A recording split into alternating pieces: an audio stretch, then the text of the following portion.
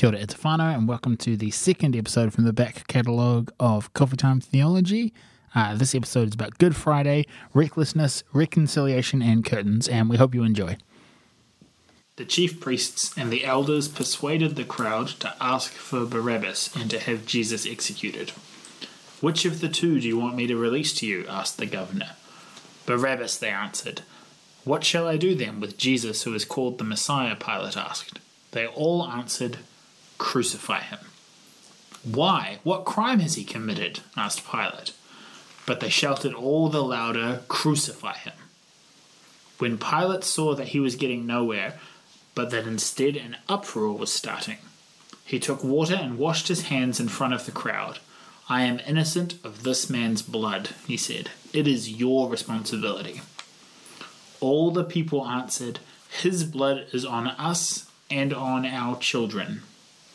Then he released Barabbas to them, but he had Jesus flogged and handed over to be crucified. Then the governor's soldiers took Jesus into the praetorium and gathered the whole company of soldiers around him.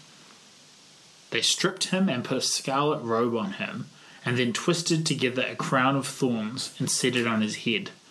They put a staff in his right hand. Then they knelt in front of him and mocked him. "Hail, King of the Jews," they said. They spit on him and took the staff and struck him on the head again and again. And after they mocked him, they took off the robe and put his own clothes on him. Then they led him away to crucify him. Above his head they placed the written charge against him: "This is Jesus, the King of the Jews." 2 rebels were crucified with him, one on his right and one on his left. Those who passed by hurled insults at him, shaking their heads and saying, "You who are going to destroy the temple and build it in 3 days, save yourself. Come down from the cross if you are the Son of God." In the same way, the chief priests, the teachers of the law, and the elders mocked him. "He saved others," they said, "but he can't save himself. He's the King of Israel. Let him come down now from the cross, and we will believe in him.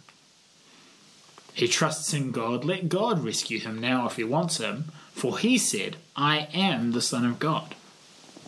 From noon until 3 in the afternoon, darkness came over the land. About 3 in the afternoon, Jesus cried out with a loud voice, "Eli, Eli, lema sabachthani," which means, my God, why have you forsaken me?" When some of those standing there heard this, they said, "He's calling for Elijah." Immediately one of them ran and got a sponge. He filled it with wine vinegar, put it on a staff, and offered it to Jesus to drink. The rest said, "Now leave him alone. Let's see if Elijah comes to save him." And when Jesus had cried out again in a loud voice, he gave up his spirit. At that moment, the curtain of the temple was torn in two from top to bottom. The earth shook and the rocks split.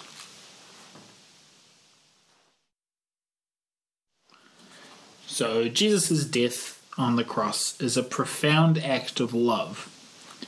We can maybe connect to the idea of dying to save a loved one, a family member or a friend even. But for a stranger who won't even acknowledge your name, that's a little harder to connect to. It was a profound act of love, and dare I say, a violent or perhaps reckless act of love. Well, there's been a lot of discussion about whether God can be reckless because of the song that came out recently, and you just heard us play it, the reckless love of God. The overwhelming, never-ending, reckless love of God. Can God be reckless? Can God do something that puts himself at risk? To risk something with no knowledge of whether it'll be worth it or not. Because to us that seems reckless, but if God is all-knowing... Yeah, I think that's the bit of not knowing the results, is that we can't ever be sure of the results, but God can. I think when I was Googling, define reckless, it said a heedless action or something about heedlessness. And I was like, okay, it's another word. What does that mean? And, looking through all of these things and about not knowing or not caring about the consequences. And I'm like, those are actually really different things, not knowing and not caring about the consequences, either to oneself or to others. Because the whole concept, I guess, of reckless love in this instance is that God knew that Jesus would die. Like that there would be quite a significant amount of violence against him. And that was something he still wanted to do. Yeah, he'd still go ahead with it. So I think there was a word, but it was like 6 syllables. I have no idea how many syllables. I looked it up. It was ages ago. But there was no way you could make a good line out of it. In not so good for singing or something, and cautionable, or anyway. It was a long word, but it wouldn't really fit. Yeah. Well, I guess there's what to us would be a huge risk, not knowing the outcome, isn't necessarily the same, because God did know the outcome. But what makes it such an amazing act, thinking about it like that, is thinking that God knew how many people would come to faith, and he also knew how many people wouldn't, and he still did it for them anyway. It's not giving a life knowing that everybody would choose to live in that salvation. I think there's a lot of themes like in pop culture about salvation, and often there's a hero in a book who sacrifices his or her life to save humanity, or I don't know, elves. This is a really different choice than the theme of salvation that we see in pop culture, because in those narratives, all of humanity doesn't then get to choose whether they accept it or not, and that's actually a really significant difference, and that is why I think sometimes the word reckless can fit. God sacrificed his whole life, even for the people who would then choose to live nowhere near him, and that doesn't mean the sacrifice wasn't made for them any less than it was for everybody else. I think one of the things about the Easter story is the idea that it's really easy for us in a post-Easter world to look at Good Friday with Sunday in mind, with the resurrection in mind, with the understanding of Jesus' death made the way for reconciliation.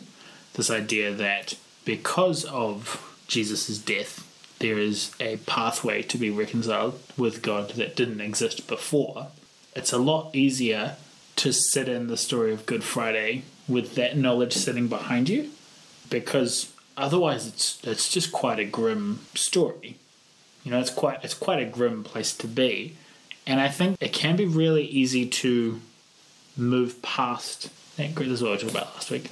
Yeah, it's hard to sit in the discomfort and the anxiety and the unknowing that would have been a huge part of the disciples' lives after this. Yeah, so I guess for me at the moment, this last week and a bit of reflecting on Good Friday, it's just this overwhelming sense of I actually have no idea what it would have meant or what it means to live in a world where Jesus didn't die for our salvation and be resurrected. And I think that sounds like a really obvious statement for a pastor to make. But the reason it's big is that it actually shows quite a significant turning point in human history that I can't actually wrap my head around what it would have been like prior to Jesus. This idea of before Good Friday, before the crucifixion, I didn't have a pathway to God as a Gentile. Me, Stu Duxfield, before this moment, I know I wasn't born, but this is the thing that makes one of the most significant parts of my life possible. Without Good Friday, what would that mean? That's really hard to grapple with. I don't know if it's something that needs to be grappled with, but it's just this idea of what would it mean to have been one of the disciples who's just in this abject despair on Good Friday. we can't think of Good Friday without thinking, but the resurrection is days away. I always wonder, at what point did the disciples figure out the significance of what actually did happen on Good Friday? Because rushing through the story to the resurrection means that all of the importance of the story gets placed on the Sunday, but actually a lot of what was important in the story happened right here on Good Friday. I think of coming before God as a Christian, and that is drawing near into the presence of God is something that is hugely important to me. But we also know that carrying the weight and the burden of our guilt and our shame, pretty sure that's a song, but carrying that around with us makes it impossible for us to come into the presence of God, because having that cloud of darkness around us means we can't walk into the pure love that is God. It's just incompatible. And this curtain ripping was God saying, it doesn't matter. You don't have to let what you're carrying stop you from coming into my presence. I want you to come into my presence anyway. I will take that off you. I will take that off you so that you can come in here with me and experience my love. And that is such a big moment and such an important principle in the lives of Christians. So from the passages that I read before, there were selected passages from Matthew 27. If you remember what I read, what is the bit in that stands out? Like, what's the bit when you read those that you're just like, wow, like... Well, I think for me it's that moment near the end of Matthew 27, where it says, at that moment, the curtain of the temple was torn in two from top to bottom. It's just a little sentence there. At that moment, the curtain of the temple was torn in two from top to bottom. The curtain in the temple was what separated the presence of God from the sin of man. It was the Holy of Holies. It was the place where only the cleanest of the priests, the priest who'd done all of the sacrificial offerings, who had done all of the right things, only he could go into that place. And then God came out, and suddenly the whole world becomes the Holy of Holies, and all of us have the right to stand in the presence of God like the high priest in the temple. There is no longer a need for, a priest to intercede for our behalf to God. We can just go straight to him. We can say, hey God, I need to hang out. We can say, hey God, I'm thankful. We can pray our formal written down prayers, or we can just use the crying of our heart, and God understands and will be present. That was my answer too. That was your answer too? Well, like the curtain tearing moment. In saying that, I have been thinking a lot about Pilate.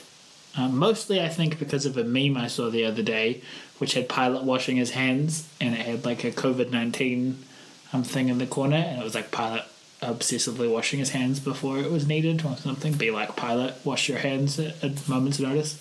And it just made me chuckle. But this idea in Matthew 27, it says, where he says, I am innocent of this man's blood. It is your responsibility. And all the people answered, his blood is on us and our children. Just a really grim... No, that statement, all the people answered, his blood is on us and on our children. There's not a lot of things, I think, that you'd be willing to be like, hey, blame me and my kids for this. True. Like, yep. In terms of, like, legacy, so for, like, our son, it's like, what would we love to be handed down as, like, well, this is what his parents were known for, or what, this is what that family is known for. It's on us and him as a family of blah, blah, blah, like, blame them for this. It's just a really interesting thing. And I think the thing for me is that it shows that the people were like 100% committed to this course of action. Like, you can hold me accountable for this, but I'm also staking my children's reputation and well-being on this. And it's just something that I haven't really wrestled with much. We moved past it. The crowds, they turned on Jesus and they're like, crucify him. But this, they turn on him and crucify him because he offended them. he offended their religious beliefs. He is not what they wanted, and they're so sure that he's not what they wanted. They're so sure at this point that he's not the Messiah that they're willing to stake their family's reputation, and the blood is on us and our children, is the statement in this. And I don't know, I guess where this goes for me is being like, how sure do you have to be in that statement? You'd have to be pretty sure. And so, like, how sure are we of some things where, like, hey, blame us, like, or, blame Jesus, blame God, blame... And as Christians, like, how sure are we of certain things that we're just wrong in? I don't know, that's a whole can of worms. That is a whole can of worms. Which we don't necessarily need to talk about right now. But it's quite interesting because I go off on a different tangent from that verse. Sure. That makes me think about how there was a line in a book I read, once again bringing it around to books, where a child had done something wrong, and the person responsible for the child, said to them that each child is so sure that the bad things they do are the worst things that have ever been done in all of time and the blackest black mark against them. And I think about the bad things I've done, and there's this sense that we feel like something has to happen for that. It can't be just that they can just be forgiven. It can't be right that suddenly all of this guilt and shame that I carry around, it can't be right that it could just disappear. And so something has to happen to equal that, if that's going to be taken away from me. And I think that's where I can really, in a kind of weird way, I can understand why the animal sacrifice practice of the temple would actually have a really calming effect, because you've done something wrong and something paid the price for it. It's paid for. The ledger doesn't have debts owing in it. So I think about all of the people answering like his blood is on us and on our children. It's like we are kind of bloodthirsty, and sometimes we feel like... So are you saying that this line actually comforts you? Like the idea that Jesus' blood is on us and our children is actually a comfort. Is that what you mean? Well, so I can understand how knowing that the price has been paid is a comfort. Totally. I guess where I was coming from is the people didn't know a price has been paid here. So for the people yelling, his blood is on us and our children. I don't know if they're yelling, they just answered. For me, I think the flip is that, and they were, they didn't think this was their Messiah. And they were wrong, and in that, Christ still died for them, and a path for reconciliation was open for them and their children. And I think that's the bit that stood out for me, is no matter how wrong we can be, and the hurt we can cause, like them causing the death of Jesus, like all of that hurt that was caused by it, by their actions, Jesus still died for them. The curtain was still torn so that they would have a path to reconciliation.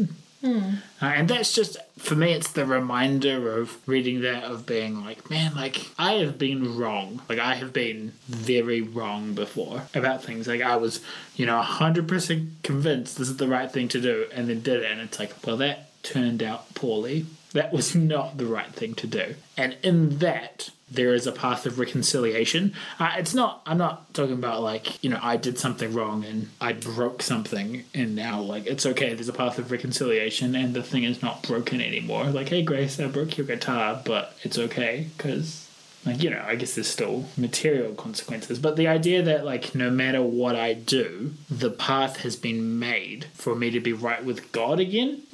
I guess it's a verse that I haven't really considered. It's a verse I've just moved past, of being crucify him, blah, blah, blah, blah, Blood on their hands, blood on their hands, cool. Move on. And it's whoa, no, there's conviction in that statement. Yeah. I also really love the very deep sense of irony that comes through that line. Because, all of the people answered, his blood is on us and on our children. It's they intended a murder. That's what they intended. But look what they got. The rip in the temple and God being available for the whole world. I think of the conclusion of Joseph's story, which, if you come along on a Sunday, we haven't got to yet. But, the line where Joseph says, what you intended for evil, what you intended to harm, God intended for good. what was intended to be blood on them and on their children for a murder is blood on them and on their children, but for sacrifice.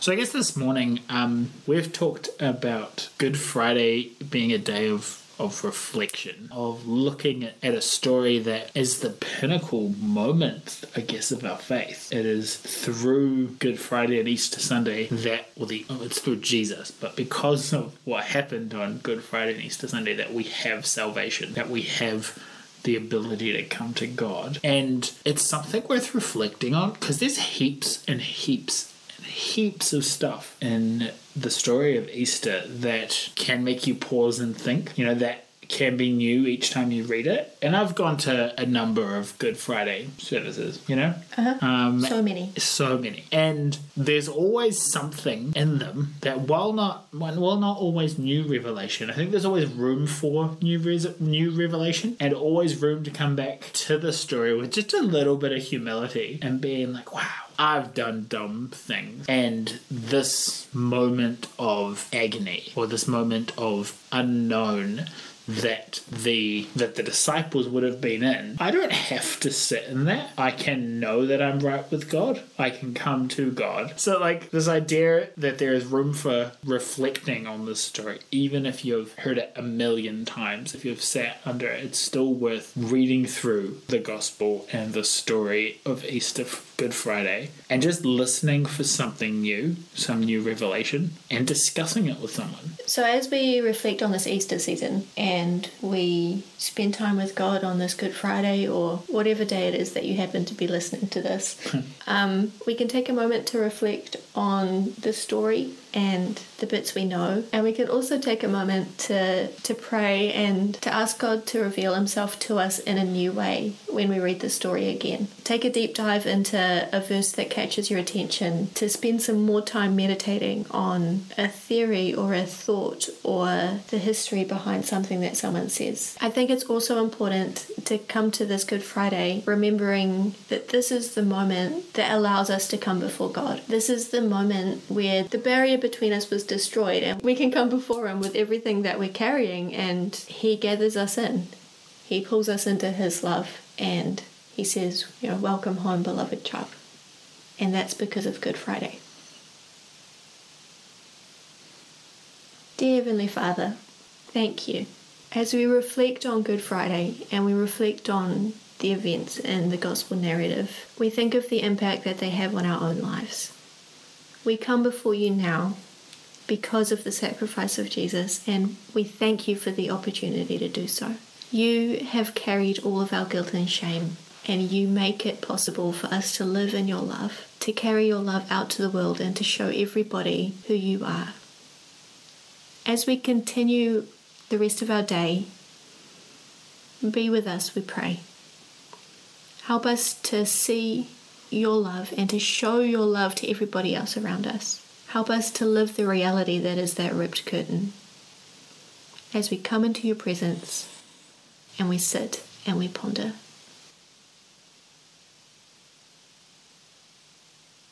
Amen.